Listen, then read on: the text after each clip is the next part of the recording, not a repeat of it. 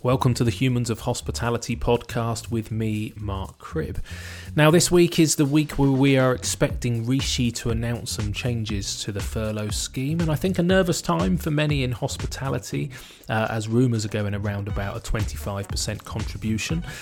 We're hoping, I guess, that there is some flexibility with that, and maybe sectors such as, legals or accountancy, or less impacted sectors than hospitality, perhaps that becomes an obligation, but in hospitality, some sort of flexibility would be useful. I think, a number of people that I've spoken to who are looking maybe at takeaway operations or opening, but not opening in our full guise, perhaps the opportunity to bring some of our team members back for Friday, Saturday, Sunday service and pay for, perhaps 3 days of the week, but for the government to continue to support the team sort of 2 or 3 days a week, or maybe to bring some people back and not others, but the opportunity to refurlough for shorter periods of time. That's the kind of flexibility as an industry that we are going to need as we limp back up to speed. And that limping is going to be very different for different sectors. So if you're a city centre restaurant, or maybe sort of daytime trade operation where you rely on the business community to come in and buy lunch, that's very different to, say, a country hotel or a country pub, the likes of the Pig and the Chewton Glen, or people like me with big outside terraces on the beach, may be able to trade faster, but it may well be that's only for 2 months. Maybe we get some trade in July and August, and then the flexibility to refurlough our teams over the winter is key. So we'll all look out for that. Hopefully in the next few days we will get some clarity. But in today's episode, I am chatting to Peter Ducker from the Institute of Hospitality. And a slightly guilty confession in the fact that whilst I've interviewed a couple of members of the IOH, I didn't know a huge amount about the organisation. But I really thoroughly enjoyed chatting to Peter. Clearly a well-informed human of hospitality, a huge amount of knowledge over a very broad range of the sector. So we do end up diving around some topics a little bit. We start with the OTAs, the online travel agencies, because I found out about Peter's background specifically around that sector, and it is something that I'd like to do a full podcast on one day. But we have a little dip into that. We dip into the challenges of education. So the IOH do a lot of work with the universities and the accreditation of courses, and we touch on, this issue of when the university started to look more for profit, arguably, maybe than education, and that hospitality can be a very labour-intensive part of education, particularly if you need commercial kitchens. So we touch on that and what it means for the employment of people and for recruiting people in our industry, and something that's come up with a few other guests as well is this thing around the access to cheap labour, maybe from Eastern Europe, and that tap has been turned off to a certain extent, partly through Brexit and partly through the pandemic. And does that create an opportunity actually to improve standards, maybe improve payment in the UK? And then we touch on mentorship, which comes across really clearly as something that Peter is very passionate about, and the IOH, and something that I think is great. And specifically, around this often issue that it's exciting in our industry that you can fast track up through the hierarchy, but it does mean that at quite a young age you may potentially be managing people who are older than you, and you might be on a different career trajectory to some of your peers, and the mentorship really helps just develop people's managerial skills. And then we get into the details of the pandemic and the furloughing of the IOH's team and the impact it has on their events, and then a broader look at the industry and how we may all come out of this. So fascinating chat, and I really hope you enjoy it. And as always, if you'd like to support the podcast, it would be really appreciated. Become a Patreon supporter via humansofhospitality.co.uk/donate, and anytime you can click on the 5-star reviews and leave us a little worded review. That is also a great deal of help. Okay, thanks so much. Enjoy the episode, and I'll be back with a new one soon. Cheers. Peter Ducker from the Institute of Hospitality, thank you so much for joining me on the podcast today. Hugely appreciated. Can I just ask, are you in your office or are you locked down at home? I'm locked down at home, but fortunately we're very connected, so my office phone rings on my desk. Perfect. Okay. Did you work from home before, or was this a pandemic response? No, I worked from home before. 2 years ago, we changed the way we work. We moved offices and just changed the technology. So that's a bit of luck, isn't it? Really, because our offices are in southwest London, and our job is to be out with the industry, and so most of my colleagues are out and about a lot, and it's easier to recruit the best people rather than the best people who can get to southwest London. Yeah, makes a lot of sense. So where are you based? I'm based south of Guildford. I'm about 15 miles south of Guildford. Excellent. Okay, good. So, CEO or Chief Executive of the Institute of Hospitality, for people who don't know it, can you just explain a little bit about what the Institute of Hospitality is and what it does and what your role is, please? Sure. Well, first and foremost, what we do is we're technically an educational charity, but we're the professional body for the industry. So there's two main tranches to what we do. First, we support members who are practicing hospitality people, whether they're hoteliers, restaurateurs, working in food service, or in the supply chain, through lifelong learning. And our motto is, professionalism through lifelong learning. So we do an awful lot of career development, mentoring, advice, management guides, etc., plus provide networking.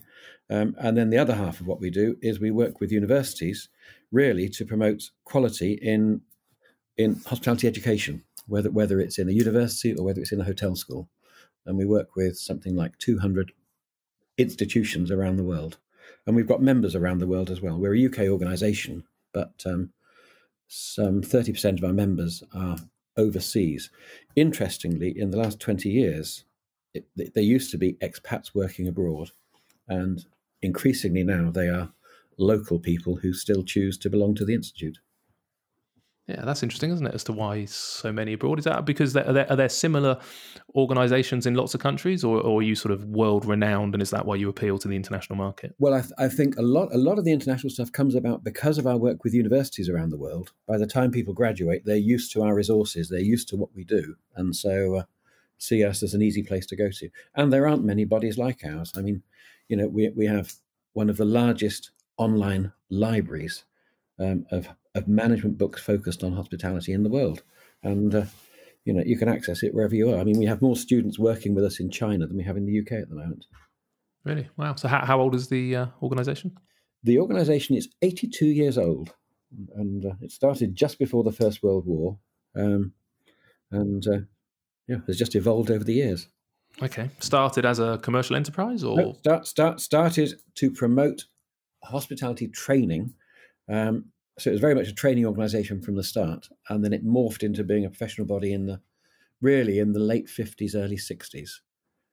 Right. Okay. And you're a charity? We're a charity. Yeah, we have charitable status, which is a good thing to have because it clearly sets our agenda as not being for profit, but and having clear charitable objectives, which are training, education, and development.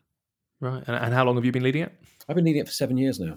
Yeah, but I've been a member since I entered the industry a long time ago. I'm what I call a recovering hotelier. Are you? I was going to say, yeah. What's your background then? Well, I was in hotel management for a long time. Particularly, I moved into sales and marketing, and then for 17 years, I ran a hotel reservations company, which I sold in 2005.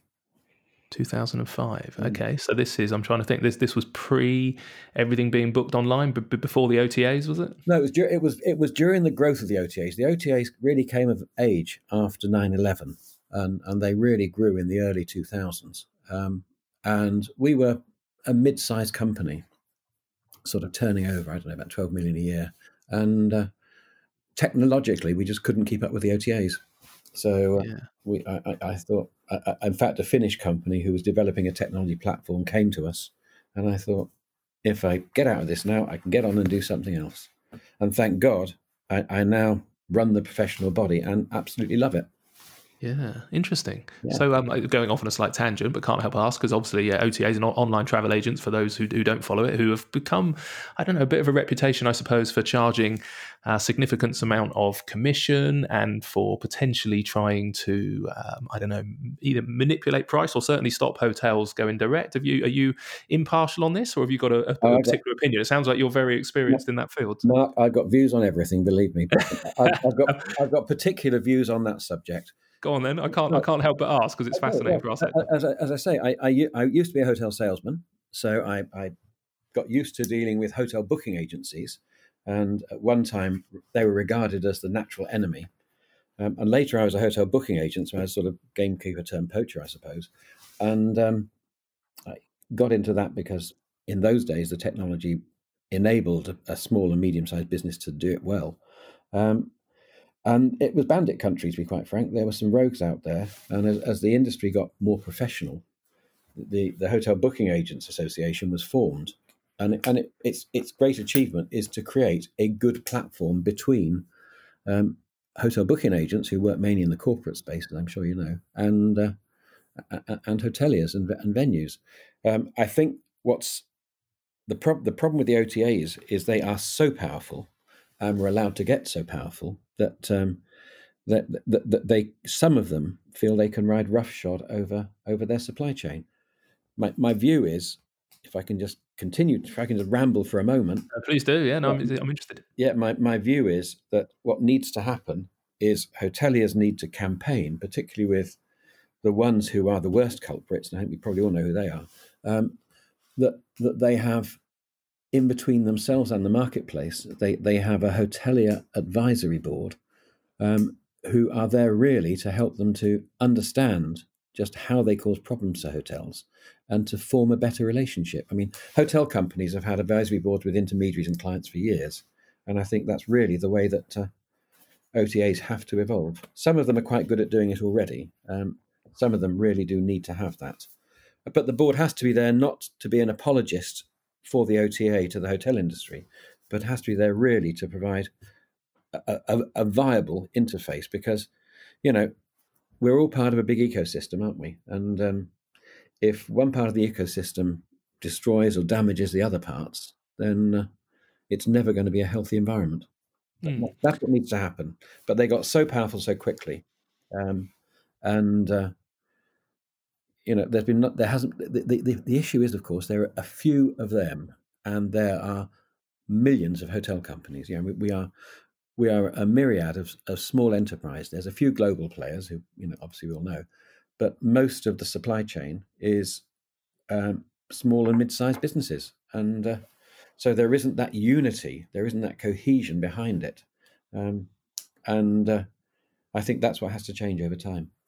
Yeah, and since I've gone off on an instantaneous tangent, and some people listening may not know the issue, so I guess the biggest challenge we have is that they're charging maybe 20-25% commission on a booking, and I don't think the public necessarily get that. And then you're charging 20%, in VAT, so 40-45% of what you're paying disappears very quickly. And the frustration is that although many hotels may have their own website and their own sort of direct booking, that even if you type in a particular hotel's name that you're searching for, all too often the OTAs have got multi-million pound budgets, and their names are coming up before the hotels. And I get it from a consumer perspective, because that ability to search multiple locations and it's already saved your card details and your address details, so it's kind of a one-click booking process. But if 45% of what you're charging comes out of the system straight away, and all too often the OTA money is heading offshore to a company that's maybe not paying taxes in the UK, and it feels like it's sucking a sort of disproportionate amount of revenue out of the UK hospitality sector, I guess, doesn't it? Yeah. It must feel like that, yes, for sure. But I think, but it's more complicated than that. I think one of the interesting things is, even if people book direct, they will look at an OTA site first, just to check they're getting value for money. Yeah. So I think Cornell University did some really interesting research on that. That most private individuals, before they book a hotel, will look at 7 different websites to check that they're getting, it's the hotel they want, and B, that they're buying it at the right price. And a lot of work, as I'm sure you know, Mark, a lot of work is being done now to help hoteliers to improve their conversion rate of casual visitors into bookers. Yeah. With the OTAs directly or independently to them? Direct to website. Direct to website, yeah. I guess that's the key, isn't it? Yeah, we don't have the same resources or training or knowledge, and quite often hoteliers are not techy enough, or just the amount of time, to be fair. And the OTAs, they do provide a service, because they do make it very easy to book, and they do raise awareness, globally. All of a sudden, if you're a little hotel that's just opened in the countryside, you can get global representation. It just feels like the balance isn't quite there. You see, you've got to turn that one around and say the benefit of the World Wide Web, and the benefit of the fact that, the two things really that were first to the World Wide Web were travel and pornography, weren't they?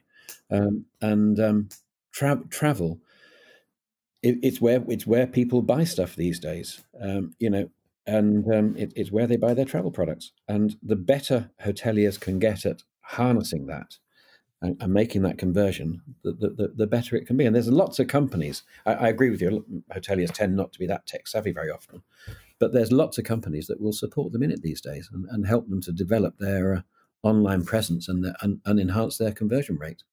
And is that part of your training as well? Do you do any courses as the Institute of Hospitality in that? We don't specifically on that, but we do have partner organisations who specialise in that field, and so we kind of signpost people to that, and they run webinars for us and that sort of thing, your articles and management guides. But to be quite frank, we're not specifically about the hotel sector. More than half of our practitioner members are hoteliers, but there's an awful lot of work in the food service and the restaurant sector as well. So, okay. Well, I was going to ask about and I have to say, one of the things that we're always criticised about is all of the food service guys say you're all about hotels, and all of the hotel guys say you're all about food service. So, we're balancing things the whole time.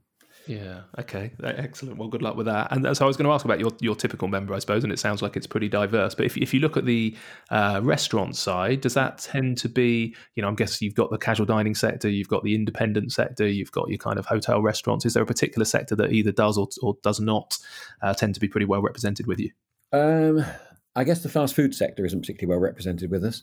Casual dining is, but it tends to be senior management in it, who are the people sort of, well, generally these days, so much of it is private equity, isn't it?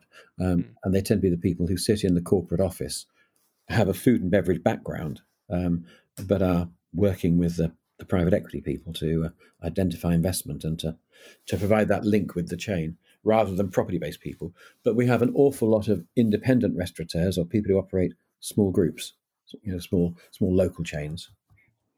Okay. And the key benefits, the key reason people like that tend to join? Well, they join, A, to be part of a network, so they get hooked into the industry, B, for their own professional development, but also to provide access to training and development for their staff. I mean, two years ago, we acquired the Academy of Food and Wine Service, which is a training enterprise in that sector. And we're now pushing out a lot of training, really taking people through from when they start working in a restaurant, day one training of this is why you need to wash your hands, through to supervisory and management training. Okay, and these courses are done in specific locations, or is it predominantly online? We've put all that online now because it really is stuff that can be consumed in bite-sized chunks and lends itself perfectly to online training. Okay, and is it broken down into a syllabus where you'd follow a number of elements, I suppose, of a specific course? Or? Exactly that, yeah. So there's a pathway through from, as I say, day one, this is why you wash your hands, through to this is how you plan staffing in a restaurant. This is how you, write a budget for a restaurant.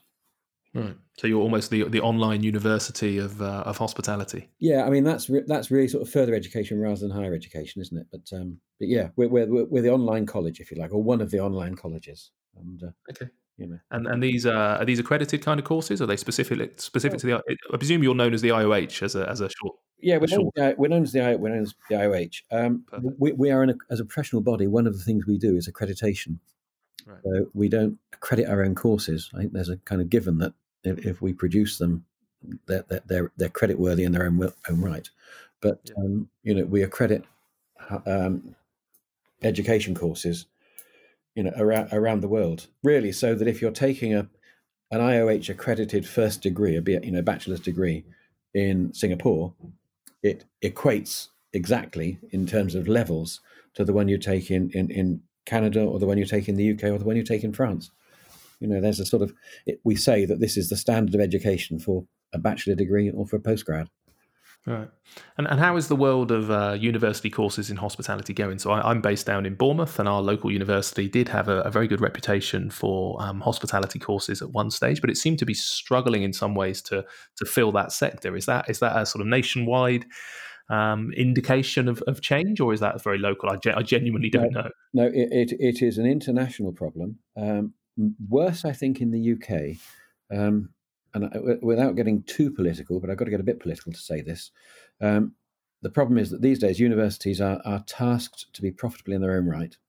And there's two challenges. First and foremost, operating a hotel school within a university is more expensive than operating a generic business degree. particularly if they have training restaurants and that sort of operation. And vice chancellors of universities, who are the guys who run them as businesses, look at it and they say, well, if we run a hospitality course, we can only get 12 or 13 or 20 students into the kitchen, so they're small modules. Whereas if we run a generic business degree, which we then pile other subjects on, so there's a business degree in hospitality, there's a business degree in, I can't think of another one, retail. We can run lectures in a theatre with 200 students in from 15 different streams of course, and just occasionally give modules which provide that sprinkle of specific knowledge on the top. And whilst that happens, hospitality education is deteriorating. And that's certainly what's happened in Bournemouth. It's been merged. The School of Hospitality, which has a fantastic reputation, has been merged over time into different schools within the university. And whilst the educating staff there in the School of Hospitality are still really fighting a rearguard action and fighting it very well, they're kind of pushing against the trend. The same's happened in other places. I'm not singling out Bournemouth. I mean, I'm an alumni of Oxford Brookes, and it's a very similar thing has happened there. And if some of that then is a problem of demand and some is a problem of supply, does either one of those dominate? Well, I think supply dominates because it's a simple mathematical thing that it's more expensive to offer vocational courses than it is to offer generic courses. So it's really governed by the maths there. And I think in terms of, as an industry, what we need to do about it is say, well, okay, we want our young graduates to feel comfortable talking to a chef. We don't, you don't necessarily need to have a degree education to be a very good chef, but in management, you need to be able to talk to chefs. You need to be able to understand them, understand how they do what they do. And so I think increasingly organizations, and we're certainly looking at it, we're saying, well, we want to support professional education of hospitality, but recognize the fact that, if you recruit graduates from other disciplines into your management programs, you need to have some sort of conversion program that indoctrinates them in the culture and the unique aspects of our industry. And there are some things that, I mean, God, you're a hotelier, you know very well that, the whole, on the face of it, anybody can run a hotel, ha ha. The truth of the matter is that it's millions of small transactions, all of which have to be delivered with consistency. And that's a management challenge. And you have to have management who understand deep down and dirty into the processes and the workings behind what makes a good cappuccino, what makes a good, well-presented bedroom when guests arrive, to get things to a standard and to maintain that standard. Because, you don't want to be in your hotel 24/7, but you want to know that when you're not there, standards don't drop.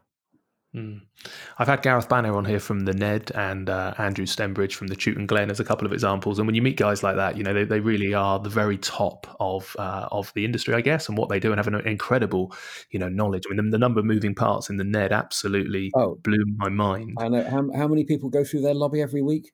I can't remember what it was, but just the restaurant that serve their staff alone, open 24/7, blew my mind. But yeah, an incredible place. Yeah, it's a remarkable enterprise, that. And then you say at the other end, you look at Iconic and what Andrew's doing there, and my goodness, operating at such an exceptionally high level. That's the great thing about our industry, isn't it? It is, yeah, but I guess the trouble is, if from the demand supply for courses, is I suppose hospitality in its sort of hugest guise, and it is a huge employer. We're the third, fourth largest employer in the country, I think, aren't we? Which has come to light quite a lot during this pandemic, but it still has this overriding reputation, I suppose, which is probably why the demand side is being hit of there being very few barriers to entry, and it is the sort of industry that so many people end up getting into because they did a job while they were at uni or something, or went into it for a short period of time, fell in love with it, and then developed a career. But very, very rarely does it seem to be the sort of the number one primary focus. Does that seem fair? Yeah, no, it seems totally fair. And I was born into a family of hoteliers, and even so, my careers advisor at school was dead against me going to study hotel management. And you think, God, why is that? Thank God I didn't listen to him. But I think we do have to change the image of the industry. But then people have been saying that forever. It's not a new problem. And I think part of the problem is the fact that because we are made up of so many small and medium-sized enterprises, you can't see a clear career path. If you train to be an engineer, you can see, well, I can go and work for Rolls-Royce or whichever of the engineering companies. If I train in HR, if I'm an accountant, if I could get one of those disciplines, then I've got a clear career path. But the problem is that very often to advance your career, you have to move jobs. Because of the nature of the fact that you kind of max out in the business that you're in, and there's no headroom above you for your next step. And that I think is one of the disincentives. And probably the other thing is, I don't think we've done ourselves any favors over the years, not just in the UK but internationally. By being seen as a place where you can always get a job. Of course, most of the jobs are at the lower end of the pyramid. It's quite a steep pyramid to get up to senior management, isn't it? And people look at that and say, well, there's an awful lot of guys waiting and clearing tables and doing entry level jobs to the number of people who are running the business. So it's quite a rarefied atmosphere to get up there. Yeah, although I would say the flip side is, you can come and prove yourself. The one thing that we don't need, albeit I appreciate, hugely beneficial, and maybe it comes later once you've fallen in love with the sector, but, you don't need formal qualifications to move very quickly, because all we really need is good human beings with the ability to articulate, communicate, look you in the eye, smile, and fundamentally just help other humans enjoy their visit, whether that be in a hotel for days or in a restaurant just for a couple of hours. And actually, the exciting thing about our sector is you can sort of leap up the hierarchy very quickly if you've got the right attitude. But all too often, then I suppose you get to a point where you don't necessarily have the more formal skills and the managerial skills and the communication and the finance skills. But I guess at that point, that's probably why I guess your mentorship and some of the other training you do is particularly beneficial, I suppose. That's exactly right, and I think. Yeah, that's completely right, and I think that's what we have to change. It is great that you, and one of our greatest assets is the fact that you can enter at any level and achieve any level. I mean, whilst I've been running this, when I took over running the institute, our president at that time was Sir David Michels, who'd been global chief executive of Hilton, one of the largest hoteliers in the world, and he rejoices in the fact that he hated school, didn't do well at school. And his first job in hotels was as a porter. And he built up through that and ended up running Hilton worldwide. He acquired a lot of education along the way, but he was always a champion of the fact that, it's not all about formal education at a young age. It's about developing your skills as you go along. And I don't think we're making enough about that as an industry. And I mean, if I can just quote Andrew, I don't know if he said this on his podcast, but I was talking to him about it once, Andrew Stembridge, and he said, well, in some ways we've been our own worst enemy, because it's been so easy for so many years to recruit staff from Europe who wanted to come in, that we haven't focused enough on promoting the industry as a career of choice at that entry level to our home market.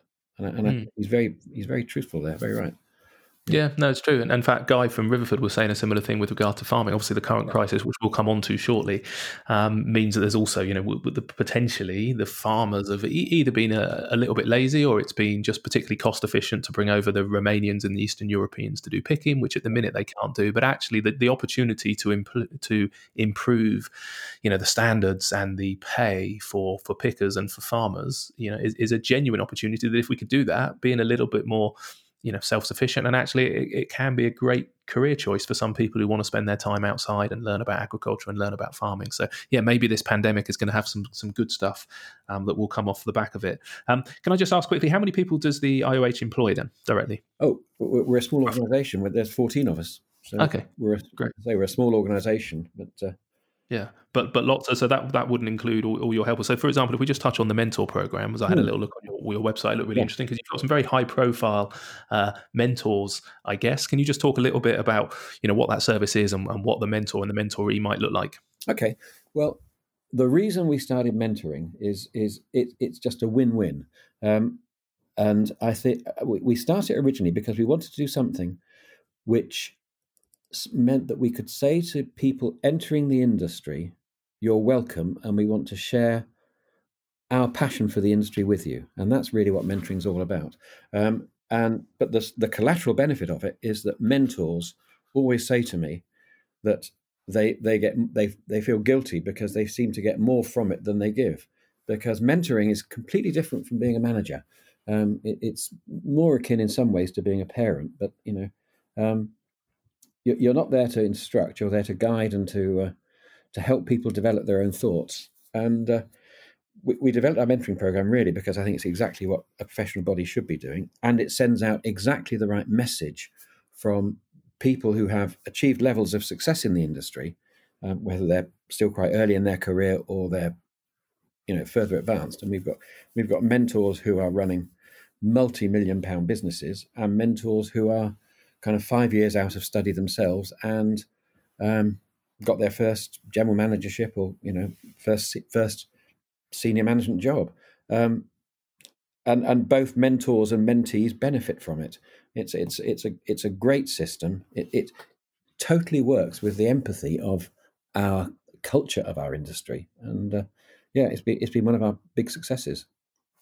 And is this something that people apply to you to say, they would like to be or to have a mentor, and then you try and pair people up with somebody appropriate? Absolutely. So we talk about mentoring when we talk to students, when we talk to young people, and obviously when people graduate, very often they turn their student membership into graduate membership. So we approach them then. We also work with a number of employers who have a graduate program, and they want to provide a mentor both within the business and also, if you like, a pastoral mentor from outside the business. So with no commercial axe to grind, really, so that they can be there to support and guide, and a mentee can go to them and say, well, I don't really want to talk to my boss about this or my line manager about this or my internal mentor about this, but I'm 23 years old and I've got my first supervisory job, and I'm finding it really difficult to manage a team that's got people in there who've been doing the same job for 40 years or for 30 years. How do I cope with that age gap as a young person? And that's the sort of thing that a mentor will talk through with a mentee. And those are real problems. I'm sure we all went through that when we were junior managers. And how do you make that step when you're trying to be the boss to somebody who knows the job far better than you do, and will still be doing it 5 years, 10 years after you've moved on? Yeah, absolutely. No, It's about that, and it's about making people welcome in the industry, and kind of smoothing out the bumpy road of the first year. As people are really trying to find their feet and maybe lacking a bit in confidence, maybe not, but and of course, easy thing for us to do is to provide a framework for mentoring to happen in, because to get the ball rolling as mentors get to know mentees, we give them a couple of interesting articles from either from industry magazines or from outside the industry, and say, we'll both read this and then talk it to have a chat about it, and mentoring works so well. And in large and small organizations, you can be an organization with 10 employees, with 6 employees, and still increase retention by, and I mean, that's a whole other thing. But I think if you provide mentoring for your staff, they're going to stay longer because they're getting more from you. And is this something that people pay for specifically, or is it part of membership? No, it's something we do freely and gladly with our members. It's what we do, and when you're in membership, it's one of the things that you get either as a mentor or as a mentee. Okay, so for people listening who think that sounds fantastic, is it people can join either as an individual or they can encourage their company to join? Is it, how does membership work? Both ways. Most of traditionally we are a professional body, and so our members are individual members of the profession. But increasingly these days, companies are saying, well, we will bring our cohort of members or of managers or our aspiring leaders of tomorrow in as part of our investment in their continued professional development. So they come both in as part of a kind of job lot with a company, as a deal with a company, where it's part of their management development, and as individuals. Okay, perfect. Well, at the end of this, I'll put some links through to the website so people who are inspired can go and have a little a read and look into it. But I wanted to chat to you. Yeah, thank you. Obviously, so we're in May 2020 just to date this, so we are uh, pretty much in the thick of lockdown. We've just had some sort of rights released, I suppose. You can go outside and sit in the sun now, so Boris says. But the impact of this pandemic on hospitality sector, in particular in the last couple of months, has been catastrophic. First to get hit, hardest to get hit, probably last to come out of it. I want to talk a little bit about the impact on the industry, but before we do that, on the IOH directly, have you needed to furlough your teams? I presume you run events and things. What's the impact been on you guys? Well, you actually hit bang on it. It's been the weirdest time for all of us, hasn't it? It really has. In all my career, I've never seen anything like this. None of us have. We have had to furlough some people, particularly, as you say, specifically those who work just in events, because I don't quite know when we're going to next have a live event. So we've had to do that. Perversely, and also some of our people who work on the side supporting universities, because, of course, universities effectively are closed at the moment, aren't they? In many parts of the world. Although, in fact, we're just bringing some of those back in. But I think the long-term consequence of this is going to be massive. It really is. I think so many businesses are going to be strapped for cash, and really that's a challenge. But I think the confidence. What the most important thing we need to do is to inspire confidence that when you go and eat out or you stay in a hotel, you're not going to die. You're not going to, you're not, seriously, you're not. Yeah, absolutely. That's pretty frank, but you're right. Yeah, that's the key thing you don't want when you go out for dinner. That the food will be prepared safely. It will be served safely. That you will be in a clean environment, an environment which is cleaned to the right standards to protect you. That your bedroom will be sanitized. We're not talking about the old thing where they used to put a strip of paper over the loo seat to show that it had been cleaned. But there has to be. I think cleaning regimes will become the new marketing initiative, and businesses are going to be talking about just what they're doing to protect both their clients and their staff. Because I think you're not going to want to work in a hotel where you don't think they're taking adequate precautions for me, or a restaurant, or a bar, whatever. Yeah, I mean, we should be very good at that because food fundamentally can kill you if it's not prepared properly. Shellfish can do it even if it is prepared properly. So we do tend to be an industry that understands that. Yeah. Second to healthcare, you'd like to think that we're particularly good at recognising our responsibilities. However, maybe not so much the hotel sector, although it's probably still relevant. But certainly the dining sector in the last few years has been really suffering with increased supply, increased overhead, increased costs. Drop in margins. If you're, we've seen high-profile Jamie Oliver's, Coluccio's, Patisserie Valerie. We've seen all these companies going under anyway. If you increase the cleaning regime, decrease the covers, both of those are going to have a direct impact on revenue and on costs. How do we navigate that? Yeah, the maths don't work, and you can't charge £60 for a burger because it's cost you so much to produce it, and you can only get half the number of covers in your restaurant. You're right; those are massive challenges. I wonder if they will be a long-term benefit for the independent restaurant sector, which is the side that has suffered most and hardest. I'm sure you know a lot about that, Mark. I do. Because private equity will look at this and say, the fizz has gone out of the market because we can't get the same number of covers into a 1,000 square foot restaurant. We can't. We've got massive on costs in terms of cleaning regimes. It's enormously difficult to redesign our kitchens or redesign our menus so that our chefs can be socially distanced or can at least work safely.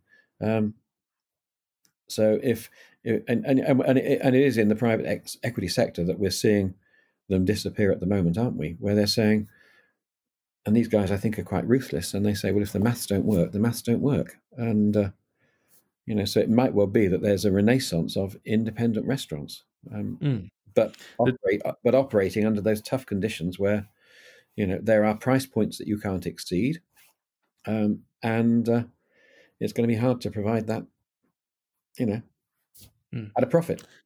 Absolutely. Yeah. The deluded optimist in me hopes that this is an opportunity for the independent sector. This is called the Humans of Hospitality rather than the Brands of Hospitality, and was launched almost for that reason, in the fact that I found it a little depressing that so much of hospitality was being turned into a commodity with the backing of the VCs and the kind of constant rollout of what I describe as fairly beige operations. And actually, I love our sector because it's tens of thousands of years old, and it's always been about service and hospitality and looking after people, and quirky and different. And everywhere you go globally, is a completely different experience because of the nuances of local culture. And I found it a little bit depressing to see us, just turn that into a commodity. However, even I wouldn't have wished for quite such a catastrophic impact, because cash flow wise, unfortunately, I think a lot of the independents are going to struggle to come out of this the other side as well. And then, as you say, even if we do get through, how we operate, with those kind of margins. I suppose one of the key things that we've had because of the growth in our sector is the sort of constantly increasing rents. All too often, business rates are reflective of the rent we're paying. That feels like something that has to change, because if we've got less covers and we can't turn over the same amount, and we're making a tiny margin on a big amount of turnover, would you say that? And I suppose that's also reflected in the capital investment in properties in the UK compared to a lot of Europe. Our hotels are more expensive. What's your thoughts on the longer term impact, I suppose, on property values and rents? Well, I think I'm not an expert in the commercial property market, but I think that if you are operating commercial property, you're very worried at the moment, because you have seen the retail sector suffer incredibly badly. And, and we were talking, I think, before we went online, and you were saying about, the deliveries that come to the house all the time. We all buy everything online these days, don't we? And I think so. Landlords, property owners, and investors are going to be looking at it and saying, "Well, we are going to have to work with finer margins, and there will be deflation in commercial property. I'm quite sure, not only in retail and restaurant space, but also in commercial property of office buildings, because working at home is becoming much more accessible than it was before, wasn't it? Isn't it? And people aren't going to want necessarily to stand on a crowded train and go into a busy city every day when they can work perfectly comfortably at home. So habits are going to change, and this is going to be a real.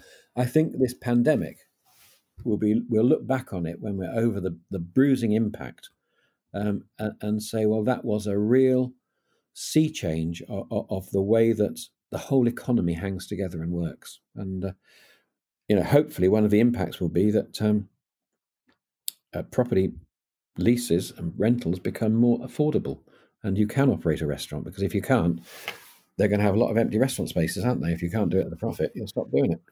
Yeah, absolutely. And they're such an important part of placemaking, towns and cities and villages, they all thrive. As human beings, I think, that's almost our reason for being on planet Earth. So the thought of not having those in the local community would be a pretty depressing place to live, wouldn't it? Yeah, I think it would. And, I'm certainly not going to knock the private equity guys, but I do think those who are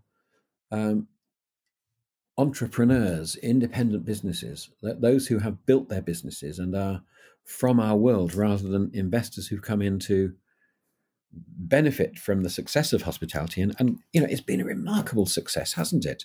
If you I don't know how long you've been in the industry, but I've been in it long enough now to say that the standards, both of hotel accommodation and restaurant operations at all levels, not fine dining necessarily more than others, I think family dining and everything is just at a level now that is so much higher than it was 20, 30 years ago.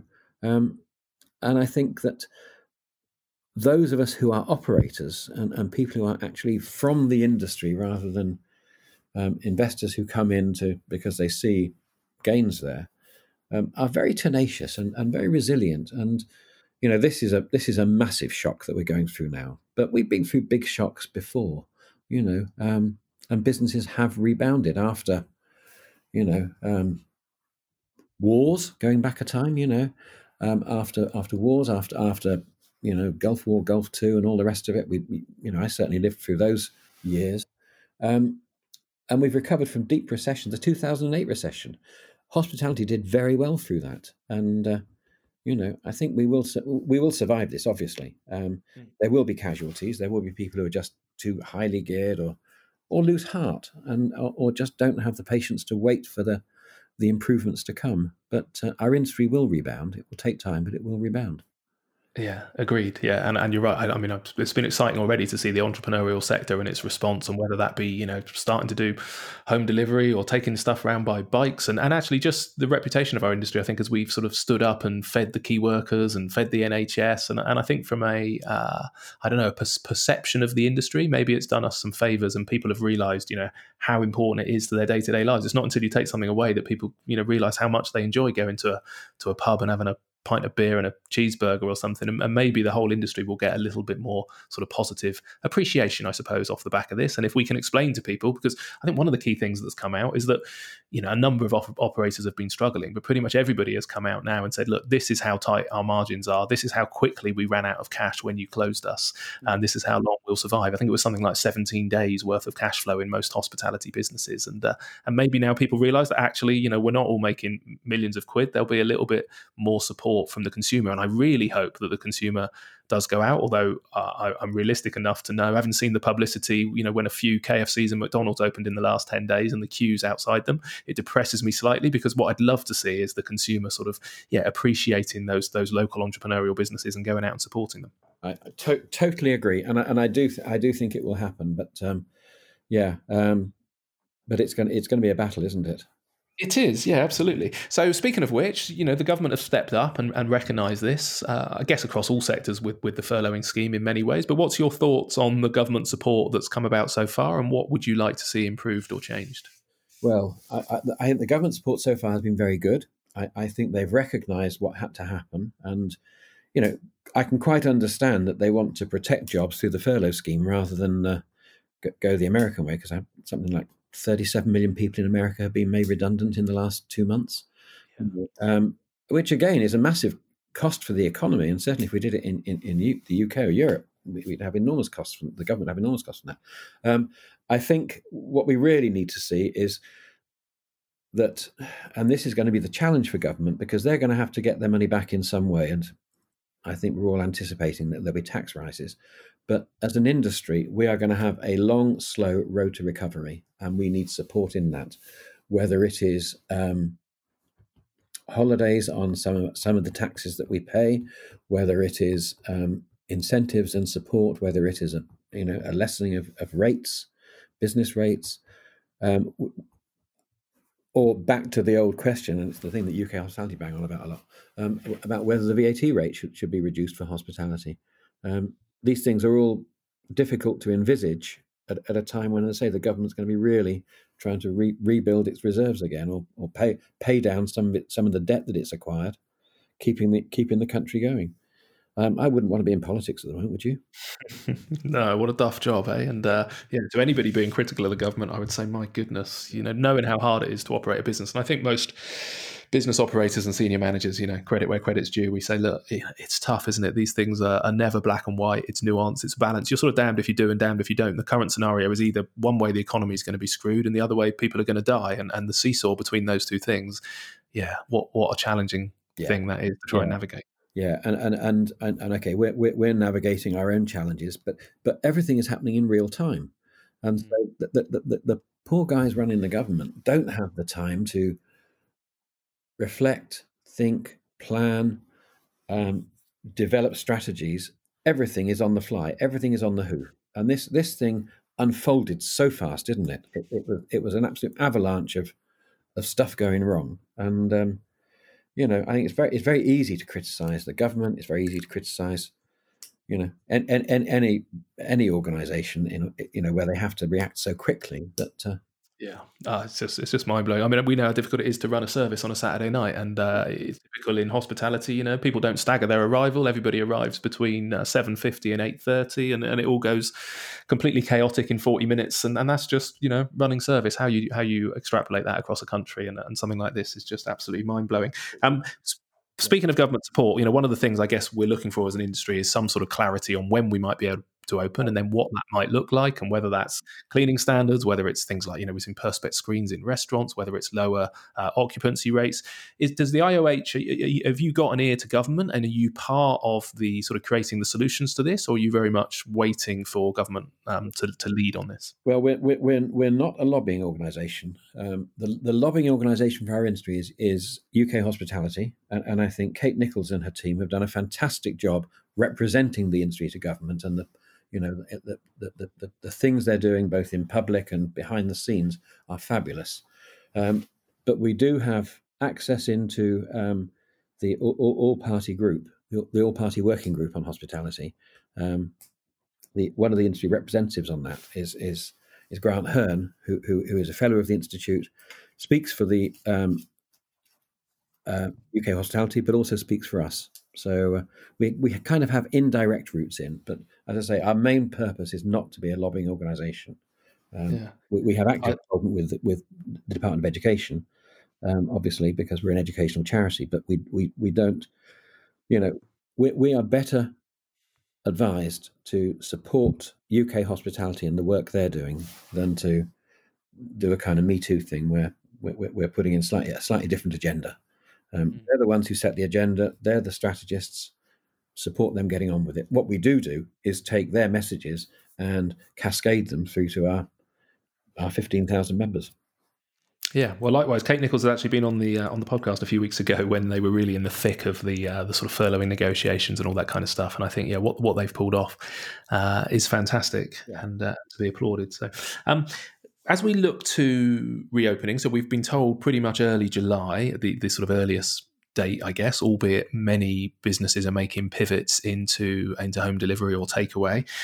There's also the sort of conversations, I suppose, around the complexities maybe of, city centre restaurants that might be underground and fully air conditioned compared to, again, iconic hotels and something like the Chewton Glen, and having a big sort of outside space and lots of acres where people can spread out, or restaurants that may have huge terraces, or country pubs compared to city centres. Have you?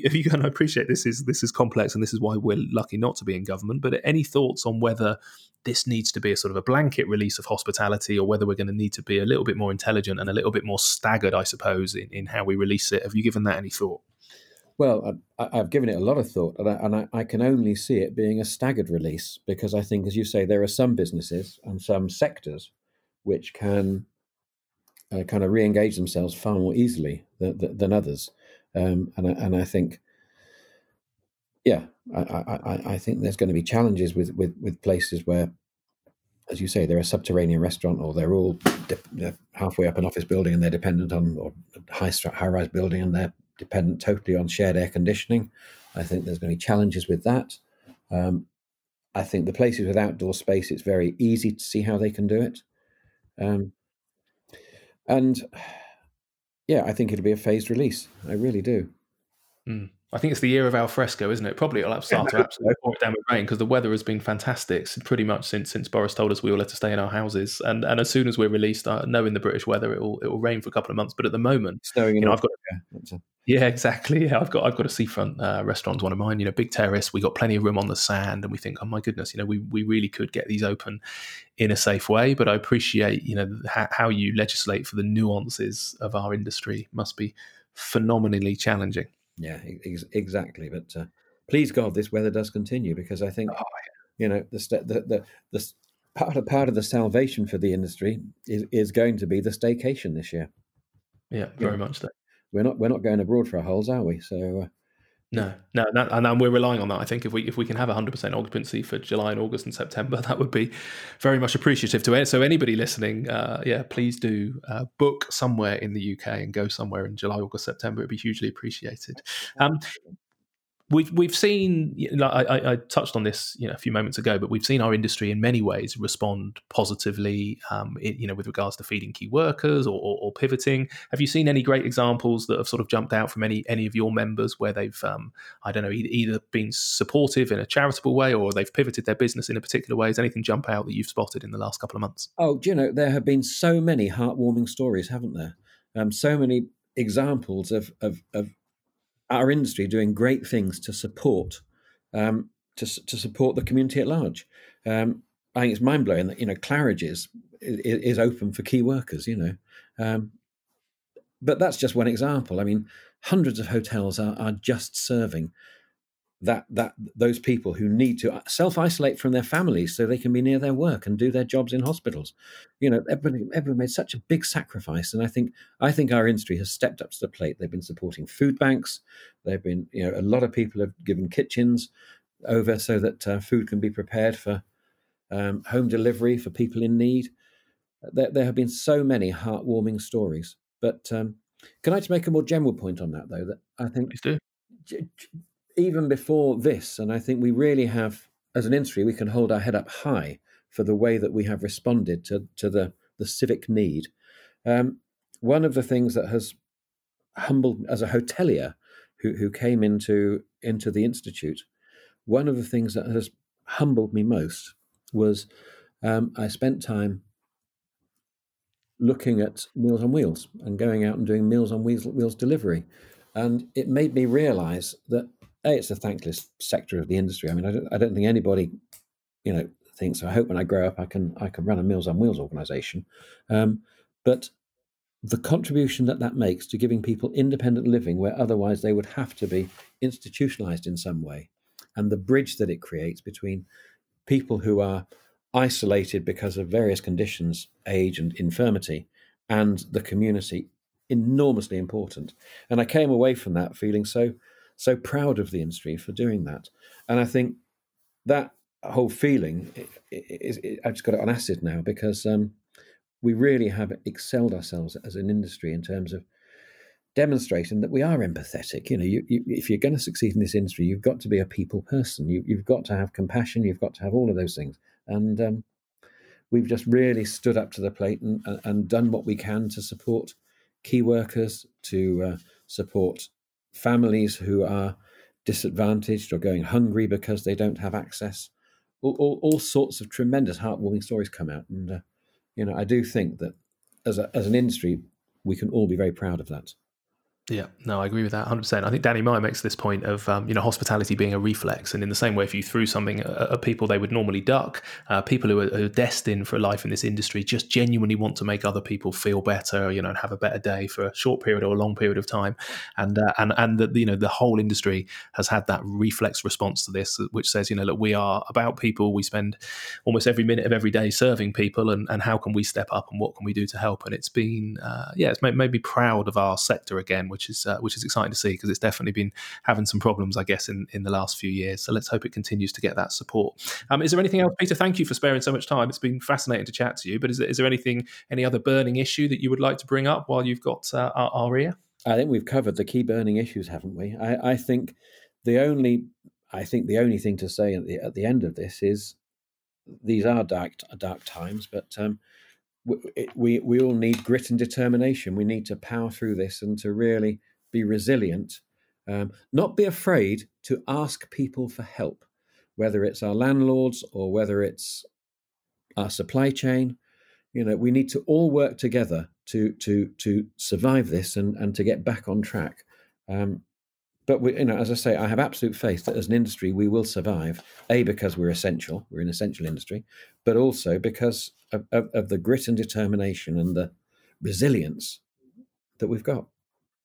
No, I'll second that 100%. And I think you're right. To ask for help is key. I don't think it's about, the tenants versus the landlords. And there's clearly going to be a lot more focus on this in the next couple of months, or very soon, in fact, as the next quarter's sort of national rent payments are due. And it's not us against them. It's saying, look, we're in this together. We can't take 100% of the hit on this. You can't take 100% of the hit, but we do need to work together to find a way out, because that is the only way that all of our businesses are going to survive going forward. Where should people go, Peter, if they want to follow you guys? Is there a particular social media channel, or is it your website that's the best place to go to find more details? On social media, we're IOH_online. And you'll find us on Twitter, you'll find us on Instagram, you'll find us on Facebook, you'll find us obviously in LinkedIn. Find us there, or IOH instituteofhospitality.org. Perfect. Okay, well, I'll pop some links up as well on the show notes to this podcast. But thank you so much for sparing the time and popping your head above the parapet in this pandemic time. It's really appreciated. Really enjoyed our chat. I've really enjoyed it. Thank you so much for asking me, Mark, and I wish you and yours every success. And thank you. Good luck. Okay. Cheers. So there you have it. What a thoroughly decent human being Peter Ducker is, and the IOH sounds like they're doing a fantastic job in representing and supporting our industry in so many fields. So really hope you enjoyed it. I will pop some links up. Go to humansofhospitality.co.uk and I'll put a couple of links up to the IOH's website and to their social media. And don't forget, please leave a review either on Apple Podcasts or your podcast player of choice. Click on 5 stars, little written review. Really helps out and would be greatly appreciated. Okay, I'll be back again in the next few days.